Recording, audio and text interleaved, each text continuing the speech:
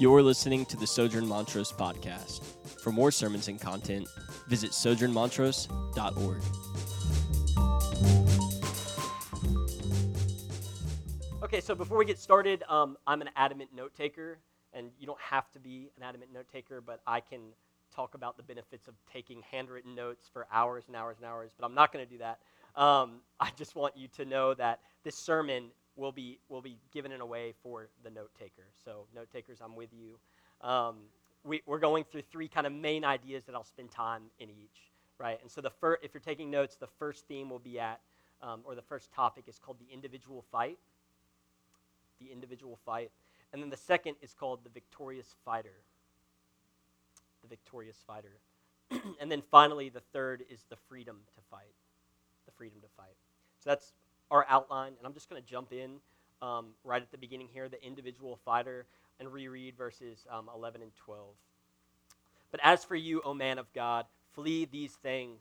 Pursue righteousness, godliness, faith, love, steadfastness, gentleness. Fight the good fight of faith.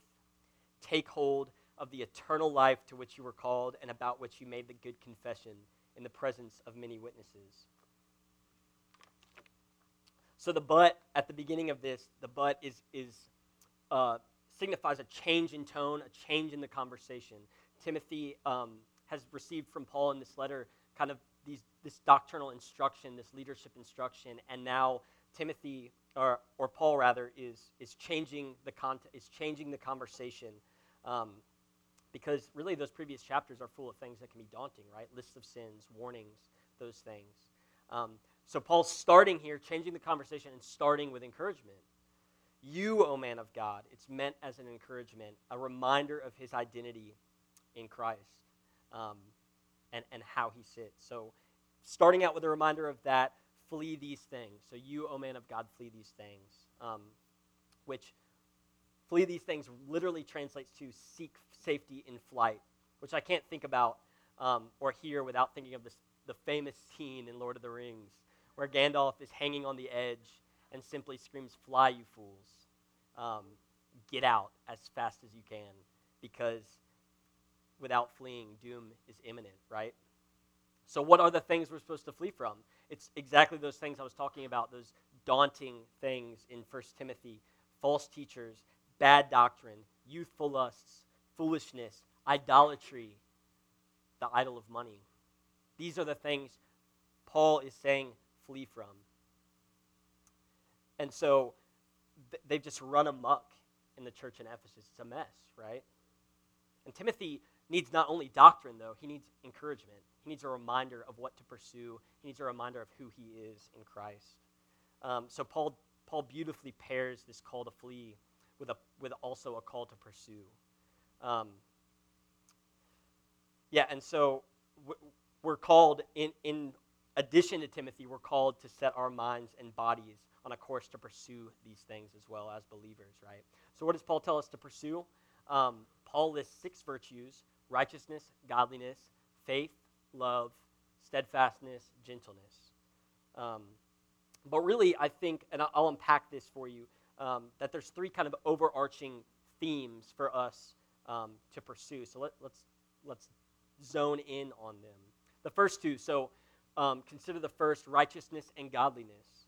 Righteousness, not necessarily sinlessness, right, but actions that are in harmony with God's will. That means if we do sin as brothers and sisters in Christ, we walk in repentance with one another. We turn away from sin and we follow him. Godliness, obligation in life structured around Jesus, not simply a life that has Jesus on Sunday or on Wednesday or on Thursday, but a life centered around him, right? Those 2 things, righteousness and godliness, really relate to how we pursue a right relationship with God, right? They're both words that describe how we as the individual relate to God. And then second, continuing on, faith and love. Faith being linked to what is true. Faith defined by our ability to entrust ourselves to Jesus and then grow out of that. And then love, brotherly, familial love, the same love Jesus says when he says love your brothers and sisters, or love your neighbor as yourself rather, is the love Paul's talking about here. So faith and love being our pursuit of actions that define a Christian life. right? So the very first is how we pursue the right relationship with God, and then based on that, we can pursue actions that Christians do, faith and love. And then finally, the third, steadfastness and gentleness. Steadfastness being patience, endurance, perseverance. Gentleness, humility, caring, empathy. Those two relate to the manner in which to carry out the previous and to relate to the world. So we have really, in fighting the good fight, we're pursuing a right relationship with God. We're pursuing actions from a place of obedience. Then we're pursuing a manner in which we act in doing these things, right? So it's not just a list of virtues that have no meaning. It's this, then this, then this. Which brings us to the next part of the verse, fight the good fight. Paul is literally saying, engage in the warfare that is good and right. He's calling Timothy to soldier on. But this struggle isn't specific to Timothy, right? Believers in the room, we know this. It's a struggle we are engaged in because of our faith and through our faith. It's a struggle for all those who believe. It's a struggle towards obedience. It's the struggle to walk in repentance with brothers and sisters. We can all personally relate to one of the four idols that I'm going to talk about right now, where we really believe that all sin, all manifestations of sin come from one of these four idols. So for those who struggle with acceptance, it's walking in vulnerability and being fully known, even though you are worried what people might think if they knew the real you, right? For those who struggle with power, it's releasing authority and being humble, even though you want credit and all authority in work, in your family, in all aspects of your life. For those of us who struggle with comfort, it's making your dirty parts known, opening up your home or life, especially since it's against your nature. And then for those of us who struggle with control, it's letting go in situations where God's glory and sovereignty are best displayed. These are the idols that we deal with, and this is what Paul is telling us to pursue. This is what fighting the good fight of faith looks like. Which leads me to my second point this morning, the victorious fighter. Let me continue in verse 12. Fight the good fight of faith. Take hold of the eternal life to which you were called, and about which you made the good confession in the presence of many witnesses. I charge you in the presence of God who gives life to all things, and of Jesus Christ, who is in his testimony before Pontius Pilate made good confession. Let's pause. Paul is simply yet profoundly reminding Timothy here of his identity in Christ. Take hold of the eternal life to which you were called. This is what you have gained. This is what you have. You're not working towards this. You have this. That is what I want us to grasp and try and understand. Paul isn't talking about a pastoral calling here when he says the life that you've been called to. He's talking about the call to live. He is talking about the call that you, believer in the room, you have answered and are now living in. He's talking about your decision to follow Christ. Do you remember that day? Most of us do. Not that we remember the hour or the date, but we can recall the place and people that led us there. And we remember our baptism. We remember that specific time and place where we realized that we were so moved by the gospel, our lives so dramatically altered by this good news that we made a decision to publicly profess this in front of many peers. Many witnesses heard your good confession. Remember that? What an encouragement it is for me to remember that day. What a beautiful joy it is for us as parish family members to remind each other of that day. You know, I recently got married to my wife, Micah, and yep, it's awesome. And we were on our honeymoon, just a wonderful, wonderful trip, just awesome. And toward the end of the trip, Micah asked me a question, and this is one of the reasons that I love her so much. It's questions like this that are simple in their asking but profound in their implications. She said, "What are our traditions going to be?" And I thought for a minute and said, "Traditions? We got married 7 days ago.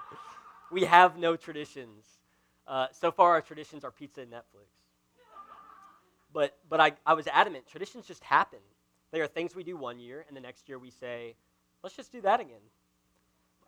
Those are our traditions. And we kind of laughed because she laughs at all my jokes. But we kind of laughed, and we left the question there in science for a second. And then she said, let's be a family that celebrates. Let's be a family that celebrates everything. And I thought about it for a second, and I'm not a curmudgeon, so I said, yeah, of course, let's celebrate everything. Let's do that. We can be that. And we started talking about our future and our future children, and don't get excited, nothing on the horizon there. But we started talking about our future children, and I say, I do want to celebrate our kids' birthdays. I do. I want that to be a cool celebration. But the day they become believers, the day they experience true birth, that's the celebration for our family. I want my kids to look back and think, yeah, birthdays were cool. That was fun. But when I became a believer, that family was nuts. When I got baptized, that party was ridiculous. Right? Why is this day so special? For the believers in the room, it's the day that we give up. It's the day that we realize we can't fight the good fight of faith anymore. All those things we talked about pursuing, righteousness, right? Godliness, faith, love, steadfastness, gentleness. We can't do it. We are not going to experience victory there. But we know at that day that somebody has for us, right? My default was harshness, not gentleness. It was retribution, not love. It was wrath, not righteousness. My default's doubt, not faith. So we get to a point on that day when we cry out like the man in Mark 10, the blind man. And if you're unfamiliar with this text, let me read it quickly. It's Mark 10, 46 to 52. And they came to Jericho.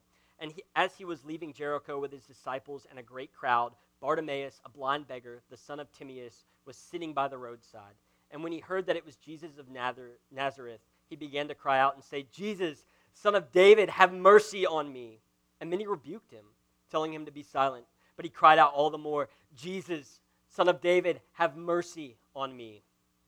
And Jesus stops and says, call him. And they called the blind man, saying to him, take heart, get up. He is calling you. And throwing off his cloak, he springs up and came to Jesus. And Jesus says to him, what do you want me to do for you? And the blind man said to him, Rabbi, let me recover my sight. And Jesus said to him, go on your way. Your faith has made you well. And immediately he recovers his sight and followed him on the way. This is us, believers. We are blind. We hear Jesus, and on that day we have become believers. We cry out, Son of David, have mercy on me. And then Jesus calls us. He does the calling, right? He calls us, and we throw off our cloaks. We spring toward him, and our faith makes us well. And then what does he do? And then we follow him. Do you get that? He makes us well. We are made well by faith, and then we follow him. Then we're obedient. Then we pursue, right? We pursue those things. So the question that the non-believer might have is, who is Jesus then? Why does he have this authority? Why is Paul reminding Timothy here and us by result of our identity in Christ and the good confession we made in front of many witnesses? Well, Jesus is that victor. He is the only one who fought the good fight and succeeded. What the Gospels are explicit about, what Matthew, Mark, Luke, and John are explicit about, is that God comes down to earth in the form of Jesus, right? Both fully man, fully God, to live the life we should have lived and die the death we should have died. Hebrews 7 calls Jesus holy, innocent, unstained, separated from sinners, and exalted above the nations. Jesus lived and lives in full righteousness. He walks in full harmony with the obligations of God. He lives in full godliness, a life structured around the goals of God. He lives with full faith, belief enough to walk on water, heal the sick, miraculously feed the hungry. He lives with amazing and unmatched love, sacrifice for all, service for all. His actions are done with steadfastness, perseverance, sacrifice, pressing on even towards his death. And he completes all of this with gentleness. Gentleness towards his betrayer Judas, or Peter, who denies him 3 times. Even through all of this, he dies a death that satisfies a just and righteous God. His death on the cross is our final payment. Let me read from Hebrews chapter 2 quickly, starting in verse 14. Since therefore the children share in flesh and blood, he himself likewise partook of the same things, that through death he might destroy the one who has power of death, that is, the devil, and deliver all those who through fear of death were subject to lifelong slavery. And continuing in verse 17, therefore he had to be made like his brothers in every respect, so that he might become a merciful and high priest in the service of God, to make propitiations for the sin of the people. For because he himself has suffered when tempted, he is able to help those who are being tempted. This is our victor. This is our Savior. Through his death, he paid the final payment for our sins, our failures, our shortcomings. And more than that, he's raised up from the dead. He is victorious over death. Without the resurrection, victory doesn't happen for us. Which brings me to my last point, the freedom to fight. The freedom to fight. Picking back up in 1 Timothy verse 14. To keep the commandment unstained and free from reproach until the appearing of our Lord Jesus, in which he will display at the proper time. He who is the blessed and only sovereign, the King of kings, the Lord of lords, who alone has immortality, who dwells in an unapproachable light, whom no one has ever seen or can see. To him be honor and eternal dominion. Amen. So just to recap to where we are, in the first section we review the things that we're urged to pursue, right? The values we're urged to pursue. And then in the second portion, we talk about our failure in pursuit of these things, our need for a Savior, and Christ being that victor. And so now we sit in this last place where we truly have victory on our behalf through Christ on the cross. By choosing to follow Christ, we are sacrificing our striving, and we are instead living in this place of rest. Starting in verse 14, Paul says, after reminding Timothy of his good confession and identity in Christ, Paul is still urging Timothy and us to keep the commandment unstained and keep it free from reproach. So he reminds Timothy who he is in Christ, and us by default, and then saying, still, keep the commandment unstained and be above reproach. He's charging him to still walk in obedience and keeping the commandments, but from a place of rest in victory, not a place of striving for it. Then continuing in verse 15, Paul is reminding us what we work toward and out of. So from a place of grace from Christ, from a place of victory in him, from a place of rest, we are now freed up to pursue the things that we originally talked about. And then so continuing through the end of this passage, you'll notice that Paul finishes the portion of the letter by hanging many different titles on Jesus. Paul does a few things in doing this and using this adorning language, but primarily he worships. He reminds himself who Jesus is, who God is, and who we serve. He who is blessed, the only sovereign, King of kings, Lord of lords, holder of immortality, which simply means that he's the keeper and bestower of immortality, right? It's worship. To him be the honor and eternal dominion. Amen. Let it be. It's worshipful. But it's also encouraging. This brother and sister, this king is worthy of our pursuit. He is worthy of our obedience. He is worthy of this glory. And because of Christ, we are now able to deliver and pursue. John Calvin puts it this way: if earthly soldiers do not hesitate to fight when the result is doubtful and there is risk of death, how much more bravely should we fight who are promised and certain of victory? We pursue in victory, not for it. 2 Corinthians says this, for our sake he made him to be sin who knew no sin, so that in him we might find and become the righteousness of God. We, the people of God, are now the righteousness of God. We were wrath and now we're righteous. We are in harmony with him. Consider the struggles, the idols that I spoke about earlier, the struggle to walk in repentance and obedience in those things.